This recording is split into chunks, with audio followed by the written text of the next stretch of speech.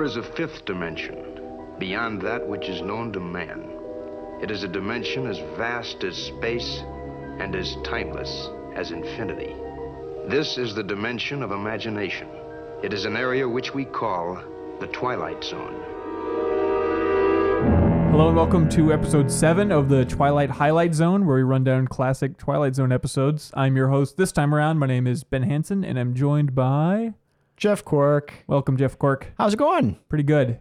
I have to say, this episode maybe expanding your definition of classic Twilight Zone episodes a little bit. We're ramping up the season, though. This is it. This is it. We're going to cover 6 episodes this time, and then that is the end of the first season. I feel like it's a real milestone for us. Yeah.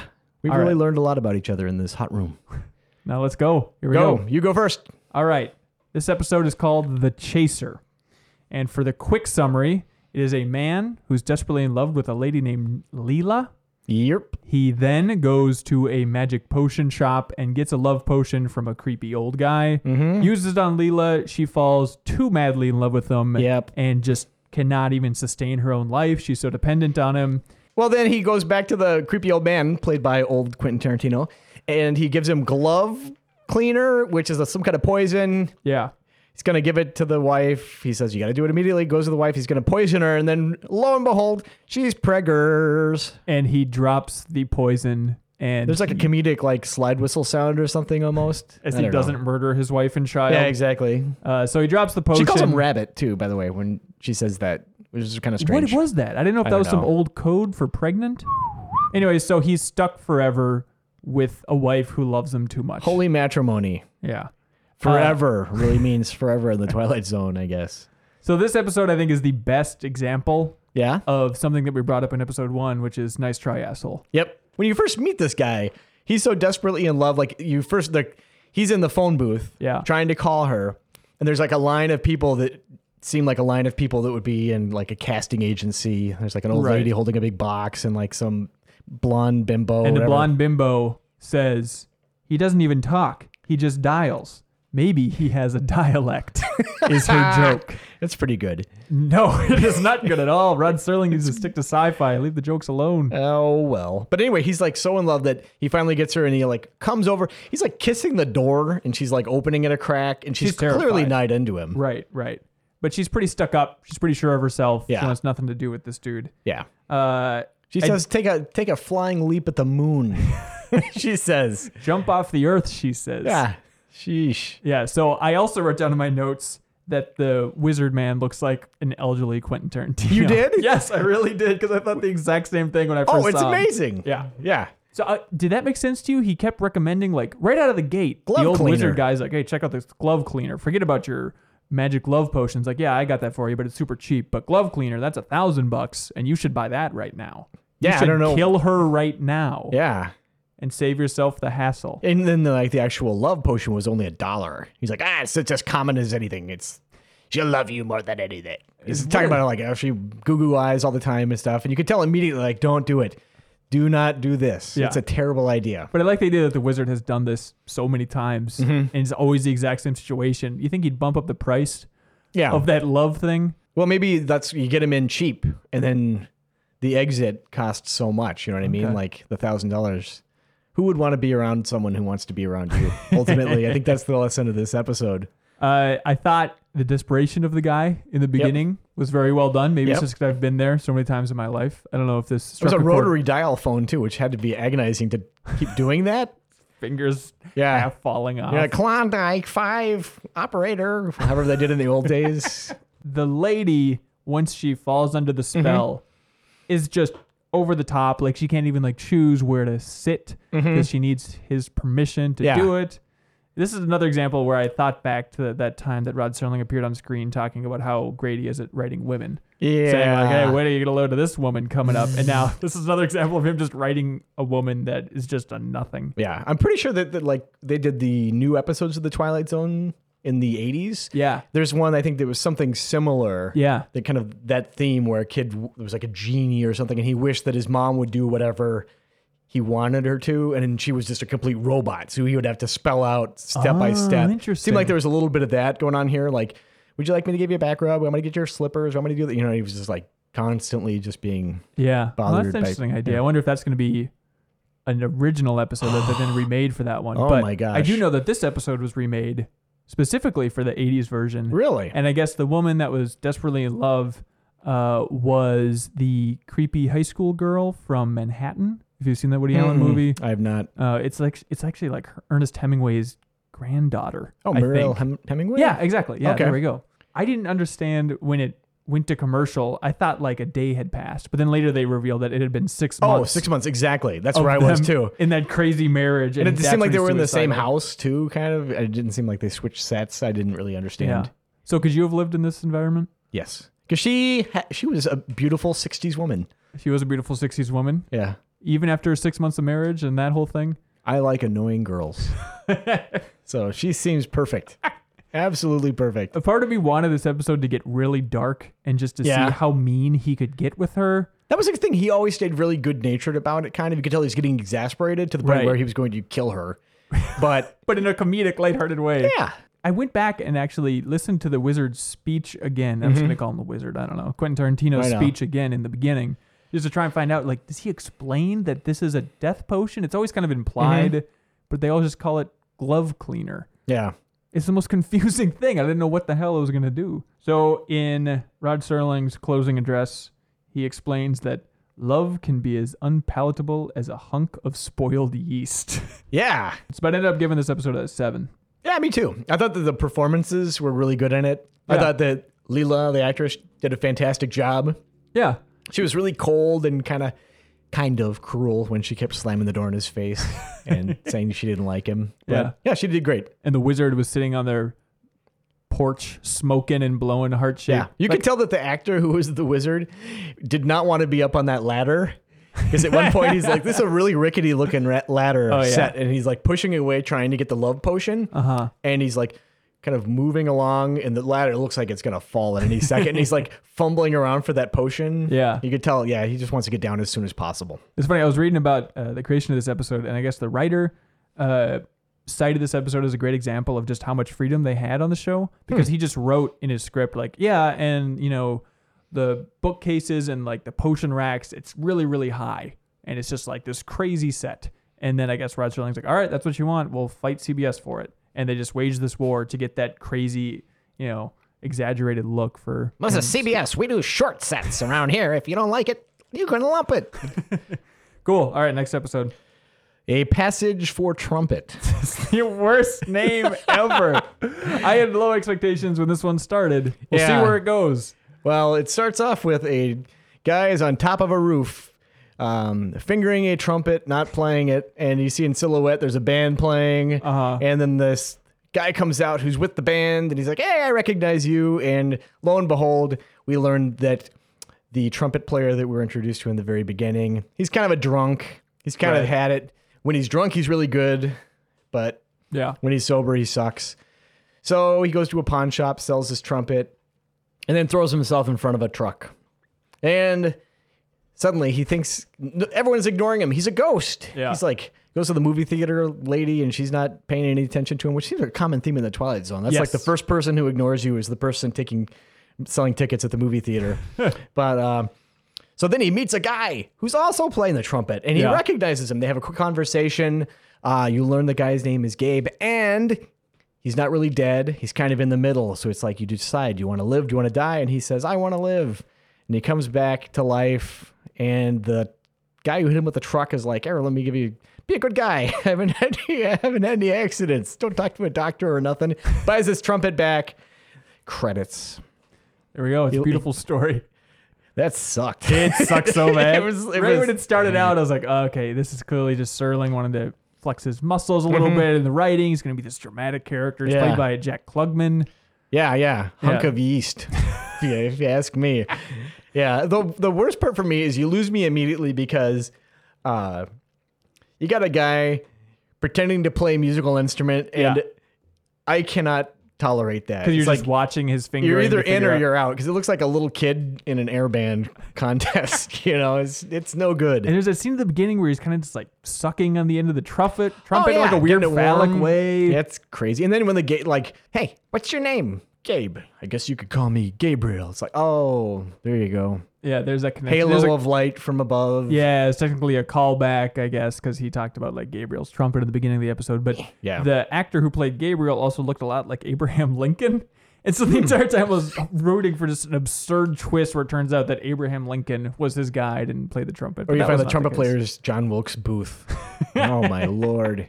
God, that scene of the accident when he throws himself in front of the truck looked like crap. Oh, God, it does that zoom shot to the lady? Yes. Her reaction? Which you see twice, actually, because when he comes back out of the weird coma limbo state, they show that stupid shot of the lady screaming one more time. Yeah. Something I didn't understand is he goes to a bar, of course. Yeah.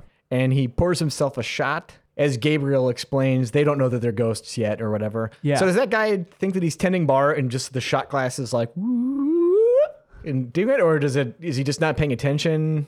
I don't know. That's a good question. I did like that twist where he wasn't dead. Everybody else was dead. Yeah. And it was like a reverse elegy. Yeah. I guess you could look at it that way. And they just wanted to keep them in that state because it made them more comfortable or something as they transitioned to being dead. That was a much more interesting concept than this asshole playing his trumpet. Like, just focus on those people and their slow descent into realizing they're dead. That's cool. Yeah. Not this crap. And when he got drunk, all he did was like do like an exaggerated "Your Highness" when some lady walked by and it's like, hey, you're not an awful drunk. No, it could be worse. You could play the trumpet and just like crash on a cot. That's not a bad way to live. Also, at the end, like, he comes back to life and suddenly he can play the trumpet beautifully, even when he's sober. I guess. And like he falls in love with a lady. There's some lady on his roof that's like, oh God, show me around town, sir. I will. If you look over there, there's Harlem. Look down here, there's a bridge. I don't know. He doesn't do that. No, there's no conversations about his crippling alcoholism at the end. Like that's just completely glossed over. Like, oh, now he's just fine because he saw Gabriel. So you just moved to town. You just moved. You didn't see me in front of a car recently, did you? Okay, good. All right, I guess one of 4. Yeah, I get this one a 5. My notes for this one, I'm trying to keep like short notes. Yeah. Were 4 Z's, symbolizing snoring. Oh, that's good. Yeah. It's pretty easy to scribble on a napkin. That's the creepiest thing. Yeah, you know. All right, next episode is one called Mr. Beavis. And this stars a fusion of Bill Nye the Science Guy and Jim Riley, who is kind of an oddball, eccentric. Kids love him in the neighborhood. No one else really likes him. He goes into work, realizes that he's getting fired. His life's crumbling down around him. And then he gets a magical guide. Again, 2 episodes with guides in a row. And the guide says, like, hey, I've been following your ancestors. I'm going to follow you. I'm going to improve your life. And so he changes Beavis's life to be proper and prim and like, you know, a normal member of society. Beavis realizes that he hates it. He wants his old wacky lifestyle back. And he realizes that oddballs can be loved after all. Oh, yeah. And what an oddball. Zither music is one of his defining characteristics. What was it? He's really into zither music. Is that something they talk about? Oh, yeah. They won't shut up about it. What is zither music? I don't know. So it's like a zither is like a musical instrument. Yeah. Is apparently even then it was passé. And he's into like taxidermy and like weird statues. It gets weirder because I think it's Rod Serling's narration. Yeah, it must be in the beginning. They're like listing all the crap that Mr. Beavis is into. Oh yeah, and they say, this is great. They're kind of like stuffed animals, moose heads, guitars, young ladies. Yeah, it's at the very end where it's like, wait, what? This is an important detail, Rod. Yeah. But now he's cool. He's having a good time. Yeah, it's no big deal. It's just Beavis. So the name stood out so much. Like I thought, man, Mike Judge must be a fan. Yeah. Of Twilight Zone, and you must have seen this, and this is where the name Beavis comes from Beavis and Butthead. But I looked it up, and no. No, there's a kid named Beavis. Some kid that Mike Judd used to know. Yeah. So like, there's this weird scene where he is at the top of the stairs, which are the stairs from Nightmare from a Child. Oh yeah, those are fallen stairs. Yes. I saw those. I was like, oh Beavis, don't do it because you're gonna see an angel. But not this time. But there's also impressive stunt work with the dude who slides down because the kid goes, "Hey, what's up, Mr. Beavis?" And he goes something like, well, why not? And then he slides down and racks his nuts at the end of it and rolls out into the street into oncoming traffic. Yeah. And then has kids push his car to get it started, but all the kids just look directly into the camera as they're running by. Oh yeah, and then they're treated as a reward. Here's a bunch of exhaust just right in your faces. So yeah, you mentioned the taxidermy. Like his desk is just covered in weird animals, and like the boss is kind of walking by looking at his desk, and we're supposed to be sympathetic to Beavis at this point, but it's so weird that this guy's into taxidermy that I feel more on the boss's side of things. Well, he shows in, he's like way late, and everyone he works with is just totally cool with it. Yeah. And he's got like, his desk is like the Bates Motel. And his boss is like, your numbers don't add up. You're doing all this silly crap. You have weird racist clocks on your desk. I want it at the carnival. He wears like a plaid suit and a bow tie just to give you a visual. Yeah. And I was really rooting against Beavis the entire time. yeah, when he was cool, Beavis. Yeah. Whatever. Not so great. His car is parked outside. Right. It apparently is hooked onto the bumper of another car. It's not like it's a tow truck. It's just the bumper's locked up. And so the first car takes off. His car then takes off with it and then rolls and is totaled. And the cop is just upset. Like, way to go, douchebag. He's just the worst cop in the world. Just the biggest dick. Where he just like blames Beavis for his car being attached to this other car's bumper. Yeah. Like it's his fault, and then just no help whatsoever. Yeah, and like we learned that Beavis had lost. This is like what, the 6th job in 11 months, or the 11th job in I don't know. And he changes jobs frequently. Apparently, he was 6 months overdue in rent. Yeah. That's what was going on. So when he came home with all of his stuff after getting fired, no car, he had been evicted. Right. So the second chance was kind of a big deal. I don't know. It seemed really boring. And then he didn't like it. Yeah, I didn't like it. He had like a cool car. The kids weren't really into him, which is like, And those young ladies were no longer looking at him. Yeah, exactly. The forbidden fruit of Mr. Beavis. Sheesh. I like the detail that you get a guardian angel if you do something daring or brave. So that's why he had one, because his ancestors just kept doing super brave things. Right. They ran down all of them like, oh, your great uncle stormed the beaches of Normandy. Yeah, and it was him, like the same actor with stupid costumes. Of course, yeah. So the idea is that like the guardian angel accepts Beavis as well, and just you have to factor in like all of heaven apparently accepts Beavis and his wacky child molesting ways in this come on. strange universe. Hey, look, I'm not gonna jump to any conclusions here, but I like the part. It's one for the ages. Just some people hang out with kids. You know what I mean? That's it. It's not a big deal. Jeez. But the angel implies that like, the big guy upstairs was a fan of when you brought those Christmas carolers into the office. Oh, yeah. That was a fun little detail, but it couldn't save the episode overall. It's like a nightmare place to work. You get this Joker. So I gave this one a 5. Really? I gave it a 6. Wow. Yeah. Why is that? One whole point. You're not sick of the guide structure yet for every episode? I don't know. I like that clock that he won at the carnival with the scary eyes. Yeah. All right, next one. The After Hours. Here we go. All right, here we go. Big one. I don't know if I can do this one quickly. I'm going to try. You need to. Okay. Woman in a department store. She's kind of walking around aimlessly. She wants to go find a thimble for her mom. She takes the elevator up to the 9th floor, which is abandoned. The elevator guy leaves her. There's only one person there on the floor. She's acting super weird. They only happen to have one item on that floor. It happens to be a gold thimble. She goes down after buying it. It's super strange exchange. Oh no, it's scratched and everything. Yeah. Wait a second, that floor doesn't exist. The management tells her when she tries to make an exchange. Then she passes out because she sees the lady, and the lady was a mannequin. She comes to, the store is closed, keeps hearing voices, and as it turns out, she herself is a mannequin. And what happens is the mannequins take turns. They get to go into the human world once a month. Yeah, they get 1 month. 1 month out of the year. Yeah, and they rotate. And she was like a day due. And then it was another lady's turn. She leaves, and then she's a mannequin. And everyone's happy for her. Ta-da! The After Hours. I'm a fan of this episode. I liked in the beginning how I'd seen this one before. Had you seen it before? Yeah. So you knew the twist ago. coming up. Okay. Yeah. I wonder how obvious it would be the first time viewing it, because it does a pretty good job right in the beginning of staying nice and vague. Like she doesn't know what's going on. She's always a little bit confused when they ask her something about her past, but not. It's in a very subtle way. It's not in the over the top Twilight Zone way where it's, oh God, I can't remember anything. She's just like, I think this is what I need, but everything's just a little bit off throughout the entire episode. Right. And when she goes up onto that 9th floor and the lady sells her the thimble, she goes like, she has this line where she goes, well, well, you may be a little more sophisticated than I am, but this I call odd. Yeah. And exactly. Like, oh, no, just ignore it. And then I was confused about that. She just like fell asleep on the couch. Well, she passed out. Yeah. And the store, like, employees, they put her on the couch, and there was some confusion because, like, another boss came in and said, we're closing down, it's time. So in that confusion, all the employees left. Right. Because the woman had said, like, oh, she's over in my or whatever. And then she, like, presses her face up against the door and is, like, screaming for help because she's that was a cool shot. It's so awesome. Then it shoots from the other side of the door. Yeah. It's that weird kind of pixelated, distorted look. Yeah, I thought that it looked awesome. Yeah. And then the entire time she's wandering around in this department store at night, which is already...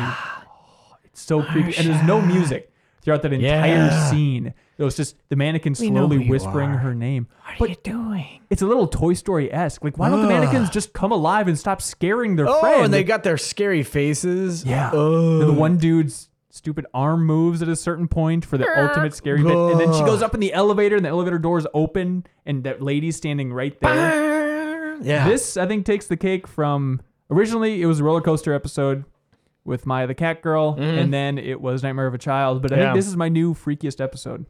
This, I have to say, that's my weak spot. Yeah. Are like ventriloquist dummies and mannequins. Okay. And like disembodied eyeballs. That's a different one. But like that just really gets me. And they kept doing those creepy shots. Yeah. And those completely fucked up skiers. Yes. With those ski masks were the most terrifying things I've ever seen. That wasn't a real fashion thing back then, was it? I don't know. I didn't know what the hell. Oh, it was like my God. A weird Mexican wrestler ski mask. And like the weird nose, pointy nose. It was awful. There's a shot where both of them are in the frame at the same time. Yeah. Oh my Lord. Right. And there's a moment too when they all wave off, like it gets this kind of like lighthearted tone when it's like, okay, it's your turn. See you later, guys. I'll see you in a month. And everyone goes and waves goodbye. And one of the skiers does the dopiest like la la la floppy wrist thing. But still, it was burned in my mind. Like that guy's scary. So we were talking before we recorded this, before we finished watching all of those, and you were saying like, oh man, in this bunch, there is one moment that really stands out as being absolutely crazy. And so as I was watching it, this was the first moment where I thought, is this what Cork's talking about? Those creepy skiers? No. Okay. There's still a moment. There's only a couple that could be coming up in the other episodes, but I'm looking forward to figure out what the hell you were talking about. Because you can't do that to somebody. Because I just watched every episode then thinking like, is this the scene? Like, this is crazy. I did. I ended up giving After Hours an 8. Really? Yeah. This one, here's what I wrote in my notes. On this one, my Twilight Zone scale, I give it a 10. This is like a fantastic episode. I thought you were going the other way for a second. Love this episode. It certainly stands out in this batch of crap. This is one of those episodes where if someone's like, Twilight Zone, that's like a sci-fi thing or whatever. Yeah. This is one that I would show someone without any hesitation being like, this summarizes, I think, like the best of the show. Everything that's great about it. Fantastic. I think performances are really good. There's that really creepy sense of unease throughout the whole thing. And then it does the thing too, which is another like super creepy thing for me, is when you see a person and then you see them in mannequin form. Yes. Which I know that we see this later. There's like an episode later on. I want to get into it. No, I have seen it does the same thing, and that's Creep City as well. They do a pretty good job of making that mannequin. She looks really good. Yeah. So I think the mole helps on the face and whatnot, but her eyes were a little bit off in the final shot as it slowly zoomed in on her dumb face. Yeah. And then like that creepy captain. Pretty good. Oh yeah. But then the employee at the department store like just breaks the fourth wall, looks into the camera as he notices the mannequin is the lady he helped the previous day. And can we talk about the manager for a second? Yeah. Yeah. There is no ninth floor. Yeah, a lot of shameless mugging with him. I don't know, like, if the actor, when he read it, was kind of like, he's fussy. Yeah. And was just like, okay, I'm going to play him as, a fruity guy. Trying to steal the show away from the mannequins. Exactly. And he just makes these, like, prissy faces, like, a lot of that going on. It's pretty good. All right, next episode. It's called The Mighty Casey. It is about a baseball team. Yep. It frames it as if it takes the place... Zephyrs. Yeah, there we go. The Hoboken Zephyrs. Yep. And it takes place in the past, right? And so, crappy baseball team. They set up the premise. The coach is down on his luck, yada, yada, yada. Suddenly, a pitcher tries out, who's escorted by a strange old man. And the pitcher is unbelievably good. Turns out the pitcher is a robot. They go on a winning streak. And then the doctor says that because he's a robot, he can't play on the team. And so they give him a heart, which makes him not a robot. Right. But then, since he has a heart, he learns empathy, and he doesn't want to make the other teams lose. So he doesn't want to pitch anymore, and the team disbands. Ta-da! There we go. So another moment that I thought, is this the shot Cork's talking about?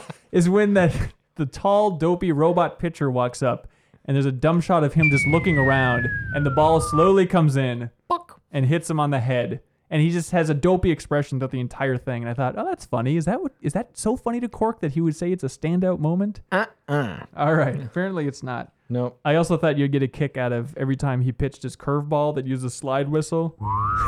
That's so stupid. Oh, they look at their watch for the slow ball. Like, can you believe it? I don't understand. Why are slow balls tough to hit? Wouldn't they be because easier you to hit? anticipate like a regular speed, I'm assuming. But if they're going so slow as they imply, wouldn't that just be would it just be like hitting it off a tee? I suppose you could recover from your initial, well, I guess you do your strike and that's that. So you don't get to keep swinging at it. Oh, maybe. Look, we don't know anything not about a baseball guy. So did you know exactly where this episode was going? No. I thought it was like Frankenstein's monster at first because the guy was clearly being led around by like this brainiac. Yeah. And yeah, that vacant look on his face and immediately gets beamed. And it's just like, boing. Then like a newspaper flies in the screen later and it says like, oh, Casey got beamed. And that's why he had to go to the hospital. And the doctor realized that he was a robot. Do you know what that means? Beamed? Yeah. Oh, getting hit. I never heard that expression before in the head in my with life. a baseball, yeah. Oh, okay. Yeah, it's like, yeah. Oh, apparently I'm an idiot. That's all right. That's all right. So the actor who plays the coach, did he look familiar to you? No. Come on, Cork. You're losing your edge. He's the guy from The Lonely. He's the guy that's stranded on the asteroid. It's the same dude. What? Yeah. It's the same actor. Really? But I did a little reading about this one, and the interesting detail is that they shot this entire episode with an actor who was breathing heavily as they were shooting it, and right after they finished shooting, the guy had a heart attack and died. And so Rod Serling wanted to go back and reshoot the entire episode because he realized that when they aired it, that was all everybody was going to think about was like, oh, God, this actor died immediately after this. And it would ruin kind of like the lighthearted atmosphere of the entire episode because it's a very jokey episode. Oh, it's the jokiest. So they brought in this actor who they'd worked out with before on The Lonely. It would have made sense if it was the guy who all he was doing was jumping jacks for like the first 10 minutes of the episode in the background. Yeah, and then like the coach walks by and was like, all right, I see you. Stop trying to impress me. Kind of thing. Then the like lame-o pitcher would like get the like gammy leg or something. After he'd pitch, he'd like his leg would straighten out and he'd like rub it. Oh boy. What a bunch of losers. I did like when he met the robot for the first time, he shakes his hand and there's just like this weird scene of his hand cracking and him just like moaning, and then it like fades out to commercial and then fades back in and he's still shaking the guy's hands. Oh, and he just rubs it. Yeah. For a long time afterward. It's like, okay, we get it. This guy's real strong. And so he tries to keep it secret that this dude's a robot. Right. Because he realizes that robots probably aren't allowed in the league. Yeah. And then the best part of that is that like they bring him to a doctor and he's at the doctor's office for a while with a doctor like, shining the light in his eyes and all that crap. Still not realizing that he's a robot. Like it takes to the point of the doctor using his stethoscope to realize he doesn't have a heart before he realizes that this thing is actually a robot. Which, what's even better than that, in the background is like a Tin Man style oil can in that shot. Really? Yeah. Like, why was that in the doctor's office? Okay. I like the guy who built the robot looked at the doctor at a certain point and he goes, he's a robot. And the doctor goes, are you sure? Like, of course I built him. Yeah. That's so dorky. Yeah. And the heart, from what we could only hear it, it sounded like a watch. It didn't sound like a thump. Yeah, thump, I was waiting for the thump thump of a heart. Tick, tick, tick. It was like just something that makes a like repetitive sound is good enough for Major League Baseball. Yeah. In the Twilight Zone. Did you think this episode was funny? I would say that it had like a really good-natured feel. It wasn't funny. It was like a lot of Disney cartoons, I think. You know what I mean? Like it's just kind of like, oh, okay, that's nice. It was a little on the nose. Yeah. There's a one bit where he's spelling out the word robot, the coach is. ROBBOTT. Was that supposed to be funny? Just like emphasizing that he's just a dumb baseball guy? I don't know. Also, one of the guys calls him a robot, which I am a big fan of. I don't know when that fell out of fashion. When did people forget the robot and just go with robot? I don't know. Because we need to bring that back. Remember Mr. Show? He had a friendly robot. Okay. Yeah, it's a funny, wacky way of saying it. So I guess originally this was going to star the Dodgers back when they were on the East Coast. Because it's very confusing at the end. They imply that like the team he got the plans. He got the plans to build more Casey the robots. Right. But then the idea is that the team was disbanded and it kind of formed up on the West Coast as another team that they left vague, kind of trying to imply like, some people in the current baseball league are robots. And I guess that was the idea, is they wanted it to hint that it was then was it the LA Dodgers? Is that? Yeah. Yeah. When they moved to the West Coast, I guess they had an amazing pitching team, and that was kind of like the inside joke about the whole thing, was that they wanted to imply that those people were robots. A man died for that shitty joke. Jeez. All right. I ended up giving this one a 5. Yeah, I gave it a 6. Okay. Yeah. Not much more to say about it. Not really. I did think it was kind of funny whenever they showed the pitching. They cut out uncomfortably early. You know what I mean? Like, it didn't show the ball ever leaving his hand. You'll get that moment where you feel like, okay, I don't need to see what the ball actually does because it's going to do stupid crap like with a slide whistle. But he would just like pull back like he was getting ready to it. You wouldn't see anything close to pitching. It's just the actor was apparently so bad in his form of pitching that you could tell at a certain point they had to cut it way before that. Yeah, or something. Yeah. I noticed that too. That was really weird. But then he learned to feel togetherness. So everything was okay in the world. And he became a social worker. And he got a big dopey smile. Yeah. There we go. All right. Next one is A World of His Own. All this right. is on you, man. A best-selling playwright. Hanging out with the lady. She's making a martini. Is it perfect? It's delicious. Suddenly, horrible shrew of a wife peeks through the window and connives her way into her own home, catches her husband in the act. The woman is gone. What happened? They have this back and forth. Well, come to find out, he's able to bring characters from his plays into real life by speaking into his voice transcriber thing. She doesn't believe him. She tries to leave. He summons an elephant using the thing. She still doesn't believe it. She's going to take him for all he's worth. So he says, you want to do this? Because he gets rid of the characters by burning like the piece of audio tape. Yeah. She's like, oh, whatever. So he opens a safe. It has her name on it. And then she dares him or she flings it in the fire. And then she says, oh, I don't feel good. Poof. She disappears. And then he sits down and starts transcribing describing Mary, the woman from the very beginning, the lovely character with blonde hair and pleasing disposition, nice figure, attractive haircut. Full blouse. All right, don't blouse get creepy here. Old-timey blouse and a brooch and a peasant skirt. You just, Scene. But wait.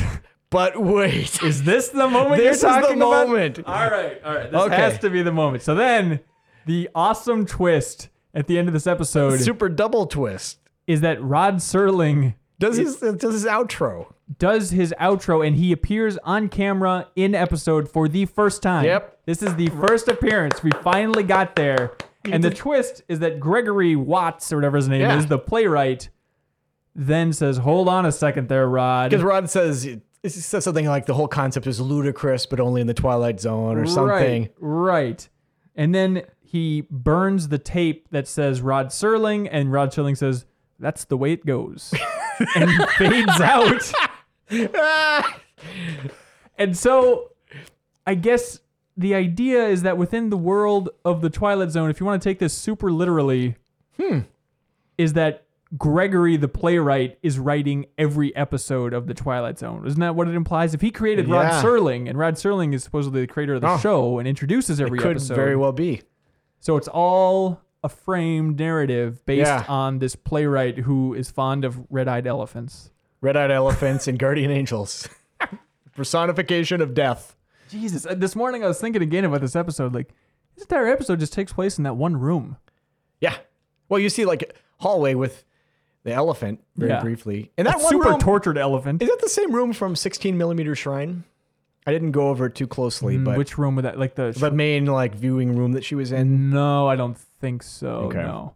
But yeah, the audio tape was a weird detail. Like, why wouldn't it be him typing it out and then burning the pages. Like, I wonder if that's the way Rod Serling wrote, was just like recorded his voice on tape. Maybe it just seemed like super badass when he could do that, you know? Just to speak it out loud. Maybe it's better on camera. Yeah, because then he could describe it. Otherwise, instead of just like licking his fingers, going tap tap tap tap tap. Mary is a. I guess so. And so the twist is that his wife is also one of his creations, but I'm still confused about, like, she doesn't really remember being created because it was so long ago. But he implies that, like, this is the first time that she has broken free. Yeah, because all of his characters at some point would disobey him. That's how he knew that he had a good character. Right. And she was awful. But yeah, I like that we're immediately on the side of the guy who's cheating on his wife, just because they make the wife just such this wacky character who's trying to catch him in his lies. Yeah, just a window peeper. And so she finds out, or he like begins to tell her about Mary, and they're all fully in the know, and she realizes that she's a character, or like is trying to understand this concept. And Gregory, the playwright, just keeps saying, like, we'll work it out. Like, we'll work it out between the three of us. Oh, he's kind of implying that maybe he's trying to get some weird threesome or some sort of complicated marriage going on. I know that it's not fully explained. Couldn't he just start over and go, Mary, attractive frame, pleasing face, into open marriage, exactly. Brooches and long skirts? It'd be so easy. Yeah. This guy's God, and he's blowing it. He's blowing it in a pretty significant way. He's pretty much the loneliest dude when you think about it. Do you notice by his fireplace, there's a little picture, and it looked like Kim Jong-il with a guitar. Really? I'm not joking. I missed that. Gregory himself reminded me of Walt Disney. Oh. A certain Walt Disney sweater-esque look. Yeah. What'd you end up giving this one, Cork? I give this one an 8. I thought it was kind of a cute concept. I liked, again, I think performances. I think they need to maybe, I'm hoping like future seasons, they kind of ease off on the horrible wife character, because they're really getting a lot of mileage out of that one. Yeah, that is a strong recurring theme. I ended up giving this one a 7. Yeah? Mainly, I think 3 of those points came from the twist with Rod Serling. I will say, though. Yeah. The moment that Rod Serling plants his ass on that desk. Yeah. That ending, I give that a 10. That moment there. Because it's so stupid? It's the dumbest thing. It's aggressively dumb. It's outstanding that they he must have thought he was so cute when he wrote that. Oh, just the best. And this really has me thinking, like, if he didn't want to get across this crappy joke about him being burned alive and disappearing or whatever, would he have appeared on camera? I'm assuming in the second season. I haven't watched it yet, but I assume the second season is when he's going to start being on camera for every episode. Yeah. And so did that all start just because he wanted to get this joke across? Yeah, it could very well be. Did people back then know who he was? I don't know. I think I'd be confused. Yeah. They'd be like, who's this? Yeah. What is going on? This episode's already confusing. Who is this guy sitting on the desk? Now, one of the episodes in this batch, too, I don't recall which one, had a different opening title sequence as well. Well, what's interesting is, I guess several of them do have different opening title sequences, but when you're rolling through them on Netflix, it always automatically skips the intro. So I don't know if some previous ones have had that new opening, which I guess is the season 2 opening that they then put back on the season 1 episodes for some reason when it was being rebroadcast. So they could have happened earlier. We just couldn't have caught it because it skips it. So that's it for the first season, man. First season. So I think next episode, we're going to be doing something a little special. It's a weird bonus episode. We're going to do the first annual Franklin Awards, where we're going to award prizes. Not really prizes, but we're going to... so we're going to call it the Franklins. Right. And we're going to come up with a bunch of different categories and give out awards for the best episodes, the worst episodes, standout scenes. And Cork and I are going to be spitballing some really dumb kind of... No. Smart. Super smart kind of special awards. Absolutely. What would you call those? Awards of distinction. There we go. Yes. For standout moments and scenes and everything like that. So maybe in the comments, if there's anything that you've been playing along at home, if there's something that stands out to you, like a fun category and a winner, if you want to put those down in the comments, feel free to, and we may give you a little shout out. Yeah. What was your one example, Cork? Is like most hysterical woman. Most hysterical woman. Yeah. Mine was like best rapid zoom. Yeah. Stuff like that. Yeah. If you got any wacky ideas, be sure to let us know, and then we're going to record that one and post it. It'll probably be pretty short, but best misogyny, I think, would be a pretty good one. That's going to be a pretty full category. Does the elephant count? Yeah. Woof. All right. Well, thanks for tuning in, and we'll see you next time in the Twilight Highlight Zone. Twilight Zone.